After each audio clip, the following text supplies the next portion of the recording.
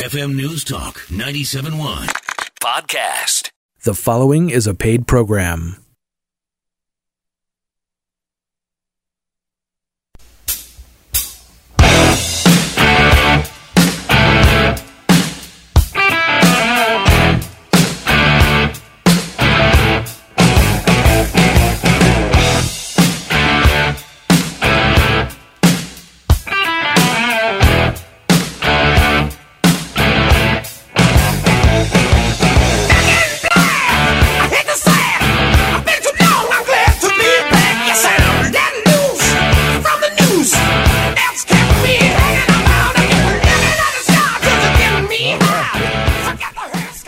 Welcome back. It's Eye on Health. I guess we better do a show here. Yeah, it's time to do a show.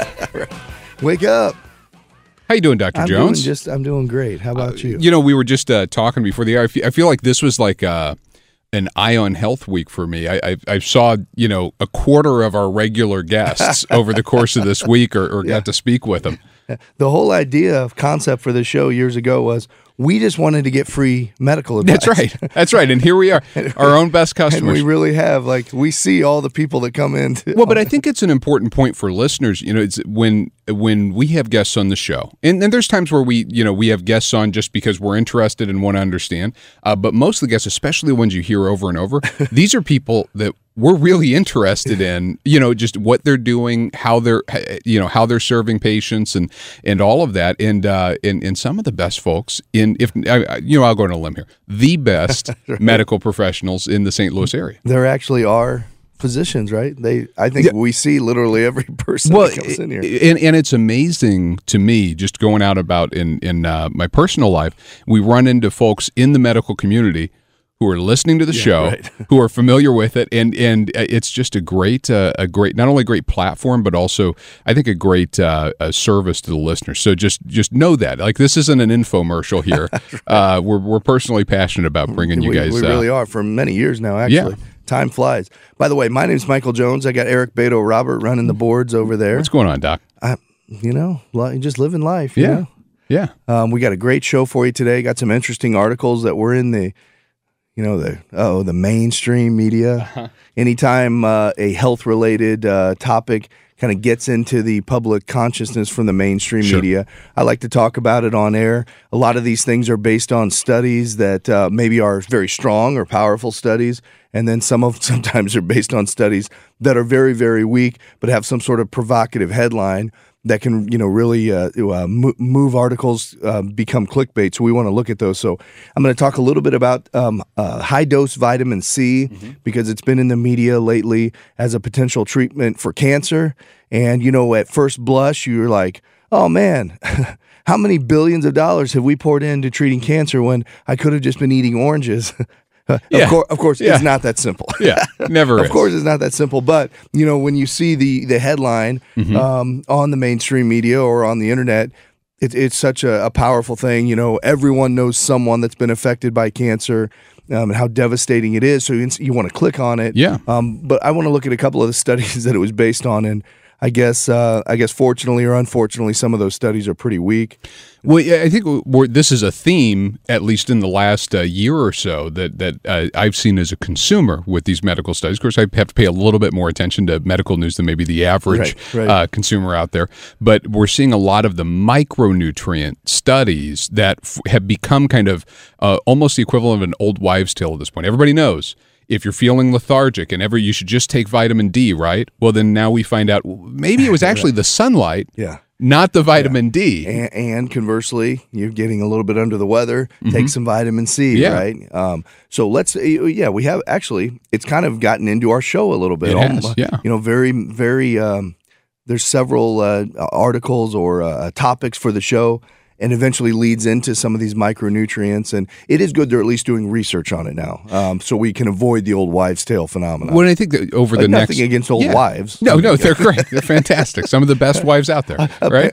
Apparently they're full of knowledge because they got all these tales, Well, that's what's interesting about, especially whenever we discuss the more, the less clinical side of health, and anecdotes aren't invariably a bad thing just because there isn't a clinical study to back up some common sense knowledge on how to take care of your health. We see that a lot in the strength training area. Right, for decades, people who thoughtfully approached functional strength training. Now, we're not talking about crazy bodybuilders shooting themselves up with steroids. We're talking about health and fitness. Anybody who was doing it knew it worked. But it wasn't until relatively recently, and even then, the studies that are doing it still aren't, following a 5x5 program or something like that. They're seeing, though, the benefits of strength training. Likewise, for a long time, supplements and multivitamins and micronutrient supplementation, things like that. There's been a general disposition, sometimes often maybe taken too aggressively, that everybody should be doing this. But the studies of the micronutrients themselves are just now starting to catch up with the behavior, and I think that'll form better products. Well, sure, yeah, and the more you can scientifically study something, the more you can tailor it to actually improve our health.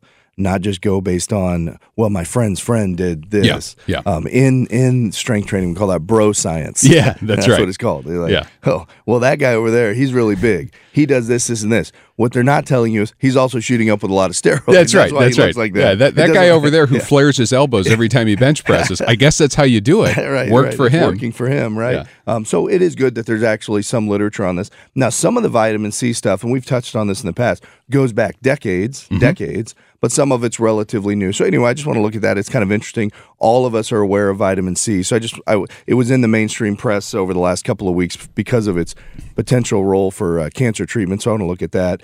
And so we'll talk about that, go over some of the studies. Also want to look at, we often talk about this on the show, is fast food. And over the last decade, there really has been an effort from fast food chains to at least have healthy choices on the menu.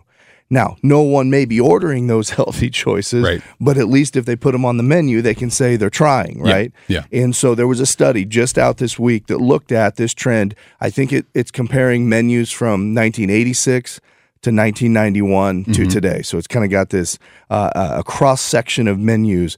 And let's see, are fast food chains, are we really becoming healthier? Are they on average, are these meals lower calorie, lower fat? Well, 1986. I think we all know what the answer is, but 1986 as a barometer, is interesting because that's before what used to be a large is now a medium, and what used to be a supersize is now a large, and all of that scope creep in terms of the size and volume. One thing that I found interesting on this study was there was a period, I want to say maybe 10 years ago, where they had like supersizing. Really? I missed that. And it was like, I think they did this documentary on it, Supersize Me. Yeah. I mean, we're talking humongous portions. Those have actually gone away. Right. And so I was a little surprised, though, when I read this study, that if you're looking as an average, even though they took the giant super meals away, you'll be surprised or maybe not surprised what the results of this study show. So we got a couple interesting things we can look at today. We got to go to our first break, so stay tuned. When we come back, we're going to be talking about the potential benefits of high-dose vitamin C and look at some of the studies involved with that. So stay tuned for more Eye on Health after these words. All right, welcome back. It's Eye on Health. My name is Michael Jones. I got Eric Beto Robert running things over there. Hope everyone's having a great weekend. I guess it's Mardi Gras weekend. It is Mardi Gras weekend. The older I get, the farther away I get from knowing when Mardi Gras weekend is. Right there. So the only reason I used to know was at the old studio. We were just on the edge of being in the thick of it, and so you couldn't avoid it. And over here, I wasn't expecting anything, but there's a couple roads that are shut down, but nobody's out there right now. There's some people milling around for the edification of the listeners. We're at Tucker and Olive, so that's nowhere near Soulard. That's why we don't see anybody. It could be totally popping over there. I was surprised on my drive in, though. There are people milling around. There always are with their beads on. It's cold out there, so hopefully no one's earning those beads the appropriate way. Is there a temperature setting where you go, maybe I'll swing by Mardi Gras? Or you just... It seems like to me, if I'm just going back, we have had such cold Mardi Gras here for like 10 years. I know, yeah. But I remember a couple, because from the old studio, there's 2 or 3 years, and it's been a while, where it was like upper mid 50s or even low 60s. Oh, and it was a crazy. nightmare. Yeah, right. I mean, I was just wishing I could roll over people with my Buick so I get home. I was tired. My answer for the temperature question, I think there's a mathematical formula that somehow involves your age, how much beer you like to drink, as to what temperature you're willing to accept. Well, I think disposable income comes in there too, because if I can just get a flight to somewhere warmer and not have all the people around, I'll just go do that. Right. But anyway, hopefully everyone's having I guess a good Mardi Gras weekend. Yeah. And we don't we haven't talked about this much, but Mardi Gras means Lent soon. That's right. It means people might be thinking about healthy decisions to make. I mean, I guess I'd have to look on my phone, but I guess that means Wednesday is Ash Wednesday. Yeah, presumably and Tuesday would be Fat Tuesday, I guess. That's right. Yeah. Yeah. So, do you ever give anything up for Lent, Dr. Jones? As a kid, when you're again, it seems like the further out I get from it, the less I focus on it. But I probably should. Sometimes I use it as a trigger, just to be like, yeah, you know what? I'm not really I'm not a practicing Catholic, for the record, but I am a Christian. But it's like, not a bad idea to give up this habit for the next 6 weeks, see how it goes. There was a period of time, I'm guessing, when I was getting into high school, where the Catholic Church wasn't necessarily focusing on taking something away, but maybe doing something good during Lent. So not only can you just not eat chips or something, right, or stop drinking soda. I think if you probably polled the people I know, the number one thing people say for Lent is, I'm going to stop drinking soda. Sure. I mean, that's a pretty common one. Now, what about in your case? Are you going to maybe take more vitamin C this Lenten season? Possibly. It depends on what these studies show. Hey, I'm still trying to look up. We're for sure that Tuesday is Fat Tuesday, right? I don't want to lead our listeners astray. I will verify that momentarily, so you can focus on the content of the show. Oh, okay, all right. So, in the media over the last couple of weeks, the answer is yes. Okay, all right, good. All right, so we'll say, hey, once again, we're correct. Yeah. I mean, we've got like not even a medical issue. So, in the mainstream media this week, for the last couple of weeks, there are reports of high doses of vitamin C being a potential treatment for certain types of cancers. And, as we're mentioning in the lead up to this, that's kind of a clickbait headline, because clearly vitamin C is not going to cure cancer. Right. I'm sure doctors would have figured that one out a couple hundred years ago if that were the case.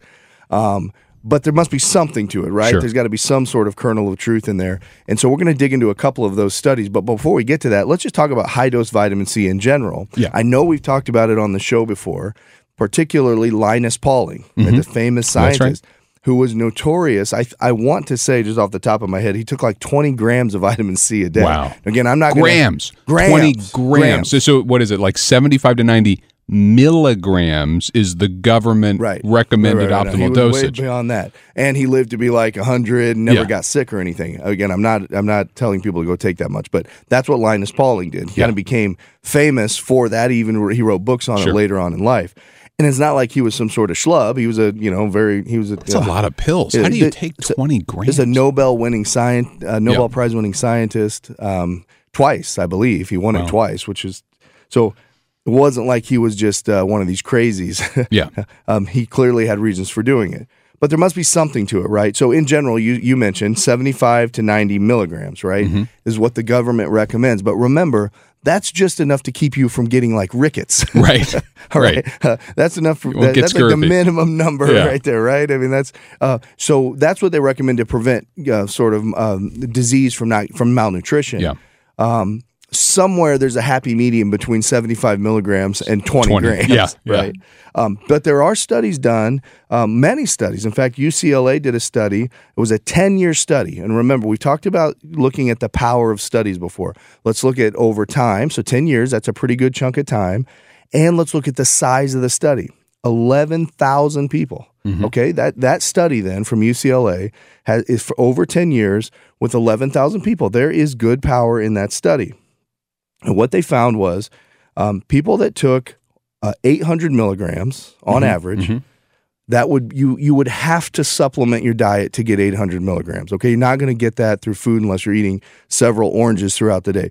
So 800 milligrams, lived about 6 years longer than people that just got the government minimum. If you're thinking of like a standard, medium-sized navel orange, you would have to eat about 16 oranges to get your 800 milligrams. So clearly the people in this that were getting that, they were supplementing, right? They were taking either a multivitamin that had extra vitamin C in it or actual vitamin C supplementation. You would have to get that much. But this study showed you could live on average 6 years longer than if you just got the government minimum. 6 years. That's nuts. That's all right. I mean, you feel good about the study? Well, it's got a lot of power to it, right? I mean, it's always very hard to say direct cause and effect. Right. But in this study, they did control for everything. They controlled for smoking, for education levels, for race, for other diseases.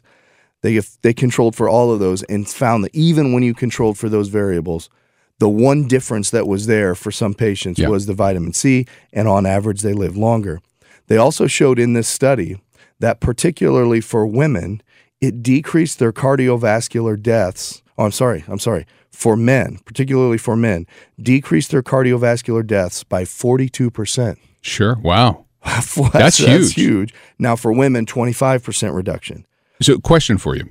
I mean, one thing that I've noticed, and it's common sense, but with really good medical doctors such as yourself and the guests we have here is there's a lot of gray areas in medical science, right? And a lot of it's risk-based. So there are substances, why prescription medications exist. By default, if it's a prescription medication, there's probably some negative side effects where we don't want just anybody to go take it. But you're trying to treat something where the side effects are balanced with the approach that you're taking there. Are there major negative side effects to? Absolutely, yeah. Well, what is vitamin C but ascorbic acid? Acid, right? Yeah. If you take too much of it in, it can tear your stomach up. Wow. And there are studies that show if you take too much, especially at one time, not only does it tear your stomach up, it can tear the lining of your whole intestines up. Goodness. And can cause inflammation, even though it's supposed to be fighting inflammation. So the number one side effect of this much intake of an acid, any type of acid, is the formation of ulcers. So would general guidance be if you're going to take something like a 500 or 800 or 1,000 milligram dose of vitamin C per day, that gets spread out throughout the day? It's exactly what these studies show. The more you spread it out, the less side effect there is. And just like everything else we talk about on the show, it's everything in moderation, right? Do you really need 20 grams like Linus Pauling was taking? Probably not. That's an awful lot of vitamin C. What did he take? To keep, you have to think that. Again, I'd have to look at. He did put a book out about how he was able to get that much. But one study suggests taking, especially if you have a cold, a gram of vitamin C every hour for 6 hours, and so that gets you 6 grams right there while you have a cold. But spreading it out over that 6 hour time period, there was a study done on that looked at the effect of cold and flu symptoms if you took that dosage of vitamin C, 1 gram every hour for 6 hours when you first noticed it. And there was a 50% reduction in symptoms of cold and flu if you took it that way. Wow. So there's definitely something to it, but spreading it out can definitely help lower the negative side effects. So, I mean, it sounds like this is actually, it's not new to me in the sense that I've heard about high-dose vitamin C supplementation. I've never really done it. I have a good multivitamin and things like that, and I just always assumed that was enough. And my thought on excess supplementation was always, you're just pouring water down the drain. Toilet. Or toilet, Especially vitamin C, which is a water-soluble vitamin, right? Yeah. The more excess you take in, you are going to be losing a lot of that in the urine. But it sounds like there may be something to this. There's definitely something to it about especially spreading out these doses. And remember, when you're looking at it, let's look at the power of the study. Yeah. And that UCLA study had quite a lot of power if I'm looking at it scientifically based on the number of years, the number of people enrolled, and how they controlled for other factors. And an average of 6-year life increased life expectancy. So, hey, we're running up against a break here. When we come back, we're going to have more data on vitamin C, more Eye on Health after these words. All right. Did you take your shot of vitamin C over the break? Yeah, I didn't, but I'm going to go get some. I don't think there's any vitamin C in my orange LaCroix. It's orange, at least. I was freebasing some orange peels out. So, hey, folks, what we were talking about, by the way, this is Eye on Health, talking about in the mainstream media, high-dose vitamin C as a potential cure for cancer. And I do want to get to that. Unfortunately, we had a lot of other things to talk about. But so we talked about a large study from UCLA that really did show benefit for what we would consider a moderately high dose of vitamin C. People that took 800 milligrams lived an average of 6 years longer than those that took the government minimum of 60 milligrams, and a 42% reduction in cardiovascular events in men, 25% reduction in women.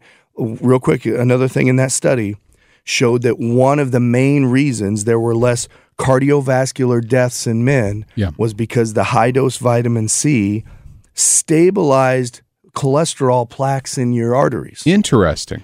And those patients that have chronic vitamin C deficiencies show that those plaques are very unstable. And when they're unstable, then they rupture and go up to your brain and cause a stroke. Sure. So they believe that's a main reason as to why it's reducing cardiovascular events, is stabilizing the cholesterol plaques that are there. Well, so Dr. Jones, I'm in my early 30s, okay? And what I'm starting to realize is all those things that you hear people talk about as they progress through their 30s, and especially when they hit 40. Yeah. All of a sudden it's like, man. Wait, I'm not young anymore. Right. What happened? Yes. Right? That's the story of my life. Yeah. And so things like heart disease, blood pressure, cholesterol, all of those, it's just a non-event for me historically. I'm just like, I don't have heart disease. Was in the future, right? Yeah. But now I'm realizing, you know what? I better start paying attention to these things because I don't want to wind up behind the 8 ball when I'm 40 or 42. That's exactly right. So high dose vitamin C supplementation may be something to consider, obviously in consultation with your doctor. Are there other things that you're about 10 years ahead of me? Yeah. What if you're in my shoes? What are you going? Obviously, hit the gym. You're already course corrected. Because you've seen the ravages of time on me. And so you're like, well, I don't want to be where he is. No. So I'd be happy with that. I think you're doing all right. We course corrected. So I think you're doing the right things, right? I mean, you're not eating fast food every single day. And, right. And we've done show after show on, everything in moderation. If you're busy and you got to swing through sometime, that's fine. But, don't make it an everyday habit. Yeah. These aren't rocket science things. I know we want to pretend like they have to be rocket science, but they're not. These are basic common sense sort of things. Sure. But supplementing with a multivitamin that has extra vitamin C in it compared to what you'd get from a dietary source is probably a good thing. You don't need 20 grams like Linus Pauling, but, these studies are very real and there's good power to them. I have to believe them as a scientist because they're powerful. So we mentioned the risk because it's at the end of the day absorbic acid and that can have problems with your stomach lining and esophagus and so forth. Are there certain populations that would be more at risk with that exposure than others? If you're already having those issues, tendencies basically towards those, you got to be really careful. What's interesting, though, is there are studies that show in moderately high doses, it can actually treat the bacteria that causes ulcers, right? Our understanding of ulcers, maybe we need to do a whole show on it. Our understanding of ulcers has changed dramatically over the last 20 years. Yeah. And when I was in my training, it was just starting to be realized that there's a bacteria, H. pylori, that actually is a significant cause of ulceration. And there are studies that show vitamin C reduces that particular bacteria. But if you take too much of something, of course, that's that acidic, it can definitely tear you up. So you just have to be careful and spread the dosing out like the other study mentioned. Real quick before we get to the cancer data, we talked about a UCLA study. There was another study that came out kind of right before it. Again, let's look at power. This was 20,000 adults, okay? That's a large size. In this group, they also controlled for every variable you could control for. Age, blood pressure, current cholesterol levels, smoking, the usual things you'd want to control for. And they found that those people that were the people that had the lowest level of vitamin C in their body had a much higher chance of dying over the 4-year course that this study looked at. In fact, they had double the chance of dying compared to those that had higher vitamin C in their blood. Those people were twice as likely to die over that 4-year period. Again, wow. It's very hard to look at cause and effect, but these are two very powerful studies that say there's something to this high-dose vitamin C. There's something to it. Maybe it benefits us to take a little bit more than what we're just getting in. And remember, the government recommendation is just to keep you from getting malnutrition. And generally, the government recommendations are they exist for a reason. They've had some level of clinical backing to them, but they may be outdated. They don't necessarily get updated along with the latest medical science, and not a blueprint for how to manage your nutrition per se. Now, let's get to what was in the media, which is high-dose vitamin C to treat cancer. Okay, yeah. Which would be great, right? If there was something as that simple that could alleviate suffering of that many people. Wow, fantastic. Yeah. But what? Unlike the other studies I just mentioned, what this stuff was based on, these studies don't have a lot of good power to them. Right. Okay. First of all, one of them is simply checking the effect of vitamin C on mice. Mm-hmm. Okay. Yeah. And I know there's some correlation that we can draw from this, but when it's happening in mice, it doesn't necessarily mean that it's going to happen in humans. And by the way, when we're looking at high-dose vitamin C for this sort of treatment, this is too much for you to even supplement with. Yeah. The dosing of vitamin C that they're talking about in these studies has to be injected intravenously. Wow.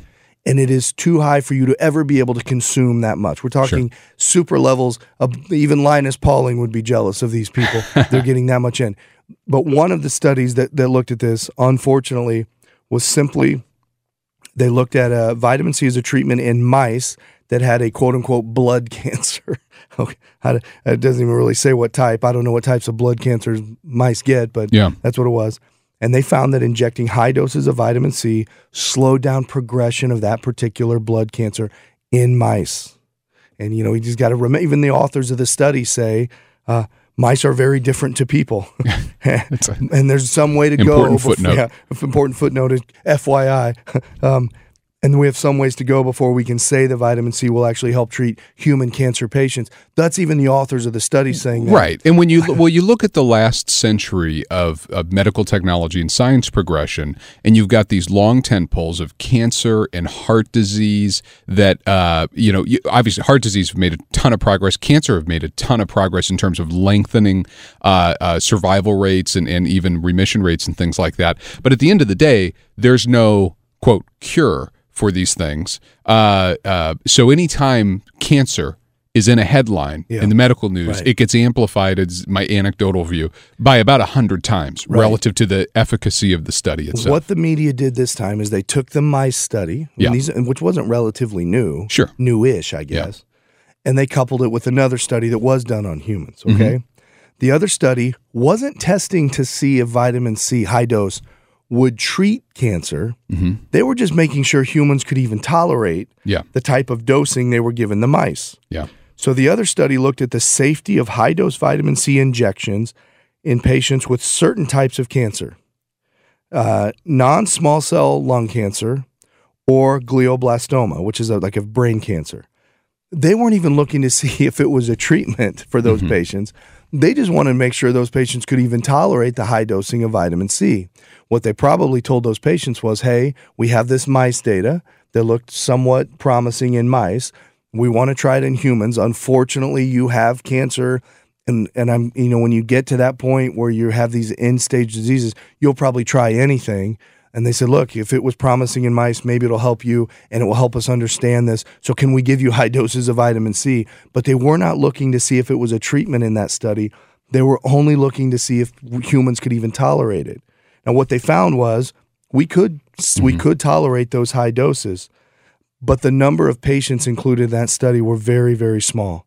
You're talking a subset of patients of around 30 compared to some of the other studies we mentioned, which were tens of thousands. So in a small study of patients with certain types of cancer, they found that at least the high-dose injections were safe. In other words, it didn't, completely tear up the patient's stomach. But there were some other headlines to peel out of these human studies that the mainstream press didn't. You mentioned side effect. Well, they were doing this study in patients with breast cancer, and what they found was that if you gave high-dose vitamin C to patients with breast cancer, it would actually limit the effectiveness of current cancer treatments like the very popular tamoxifen. So that's a little so they had to side stop, note. They had to stop the study early in patients with breast cancer. So and just like any study that's quote unquote new, these studies don't have any. We don't know any long-term data, so they weren't actually able to say that it improved life expectancy or cancer survival rates. They could mainly say that we could safely tolerate it, but in certain types of cancer, if you're already on a medicine like tamoxifen, we can't even give you that because it slows down how the tamoxifen works. One other thing that did come out from this study, which I thought was remarkable, had to do with, and I'm not sure if this was a primary endpoint, but it became a secondary endpoint, was the effectiveness on vitamin C for patients with long-term chronic pain. And this is crazy what they found. Mm-hmm. A 72% reduction in pain. Wow. So again, you do these things, you do these studies, and sometimes things start showing up that you didn't expect. But that's very interesting, right? Sure. So when you're looking to see, is it safe to use in cancer patients? Okay, it looks like it's safe in some. What are the negatives? Well, it maybe slows down how popular chemotherapy agents like tamoxifen work, so avoid it in those patients. But wow, look what it did for patients in chronic pain, a 72% reduction in their pain scores. And that's I'd rather treat someone with vitamin C than with an opiate, right? Absolutely. So pretty interesting stuff. But that's where the mainstream media jumped on. They took a one study on mice. They took a little bit of data from the small study that was on humans, and voila, you create a headline that maybe high-dose vitamin C can cure cancer. It makes perfect sense. So question for you, though. I mean, it sounds like there is some level of efficacy to high-dose vitamin C having a net positive risk-reward ratio for many people, if not all people, and you should consult your doctor before you take any big steps. But you can get, if you're going to do high-dose vitamin C, you're either going to be taking a lot of pills, or there are other ways to get it, like powders. You can actually get powders that you mix in your protein shakes or whatever. Are you aware of any benefit or throughput loss if you use a powder over a capsule? We've had nutritionists on the show before who tell us the more complex the structure you're trying to break down, the more chance you have to absorb it because it slows it down. So I don't know any data that shows a pill is better absorbed than a powder that may go through you a little quicker. But if we apply those same principles that they've told us, the vitamin C you got from a whole food would probably be the best absorbed. And I would say maybe some sort of tablet or chewable is next. And then maybe a powder is next. I don't know, but I don't know the data. Okay. But if you apply those same principles, that would kind of make sense. Of course, we always recommend trying to get your nutrients through whole foods. But when you're talking about vitamin levels like this, you're going to have to supplement. There is just no way. You just get a Camelback with some orange juice. You're just kind of working on it all day long. Yeah, right. I'm on my second gallon otherwise, there's no way, right? So we would prefer you get it through whole foods, but in this case, you may actually have to supplement to get to that 800 milligram level. Okay, hey, we got to go to break. Stay tuned. We're going to have more Eye on Health. All right. Yeah, nothing like a little Van Halen to get you going in the morning. That's great. Hey, it's Eye on Health. It's Mardi Gras weekend. It is. And Tuesday, as we verified earlier in the show, is Fat Tuesday, which makes sense given it's Mardi Gras weekend. Yeah, right. So, if you're looking for a proactive thing to do for Lent instead of something to give up, maybe something you want to add to your routine, sounds like vitamin C may be something to consider. Yeah, there you go. Yeah, right. And again, don't need Linus Pauling type doses of 20 grams a day, but there are good studies. It seems like that 1,000 milligram amount would get you to where you need to be, right? That study from UCLA showed 800 milligrams was a pretty good amount. Over the break, I was looking at some of the other studies. Seems like 1,000 milligrams would be a nice number to try to hit. Going back to the cold and flu, we were talking about, I gave the wrong number. I said a 50% reduction in cold and flu symptoms. It's actually an 85% reduction in cold and flu symptoms. And the dosing in that study was 1,000 milligrams per hour for 6 hours. Showed that much of a reduction in cold and flu symptoms. Remember, if you have a history of ulcers in your stomach, you want to be be careful. Yeah, and one of the things I asked you about, we didn't know. I Googled an article, so take it for what it's worth, on whether taking it in a powder form versus a capsule or chewable tablet. Sounds like as far as it's your body's ability to absorb it, even whether it's synthetic or versus natural, is about the same from a bioavailability standpoint. However, obviously, if you have trouble swallowing, a powder makes more sense. But powders and chewables will expose your teeth more directly to the absorbic acid versus a pill form, which is better for your teeth. So maybe it's a slight tilt toward the capsules over powders and pills or powders and chewables. Interesting. Good. Well, very good. That's good stuff on vitamin C. Hey, one thing I did want to touch on before we end the show here, we often talk about fast food, its effect on society and culture in general, the obesity epidemic, all the long-term chronic diseases. I do think our exposure to fast food is a big problem for that. But in general, if you think about it, over the last 10 years, there really has been a push for some of these fast food places to at least offer healthier choices on the menu. So at least it's there on the menu, right? Mm-hmm. They don't ever advertise it. It's not a big push, but it's there on their menu. And if you're pulling your kids through to get a Happy Meal, maybe there's something you could get for yourself that wasn't a double quarter pounder with cheese, right? Yeah. So what this study looked at, this is from, let's see, this came out, University of Connecticut, I believe. No, University of Connecticut just came out, and it was looking at menus from 1986, 1991, and 2016, and they were looking to see, and they did publish this. It was peer-reviewed, and it was published in a journal. They looked to see, well, are the menus lower in fat, lower in calorie, and lower in overall size on average? What do you think? Well, I'm probably not a good person to ask because I've never been a big fast food person. But my hunch is it's a mixed message. Like I bet there's some options that absolutely qualify from a menu standpoint to those things, but it's probably on balance a little worse for you. And I'm sorry, this was University of Massachusetts, not Connecticut. Sorry. And the restaurants they looked at, by the way, this will make you hungry around lunchtime. Arby's and Burger King, Carl's Jr., Dairy Queen, Hardee's. I thought Hardee's and Carl's Jr. were the same, but they looked at both menus. Jack in the Box, KFC, Long John Silver's, McDonald's, and Wendy's. So you got all of them. That's pretty that's pretty healthy. There. Okay, just real quick here because we're coming to the end of the show. No, they did not find a reduction in average calories, average fat, average sodium.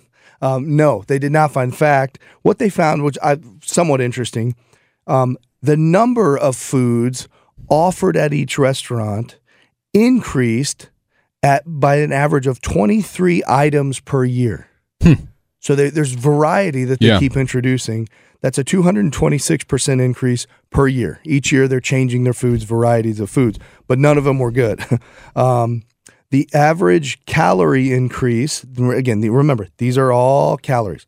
The average calorie increase was about 30 calories per decade for an entree. So 30 more calories as the decade went on. The biggest increase came from desserts, which saw a 62 calorie increase every decade.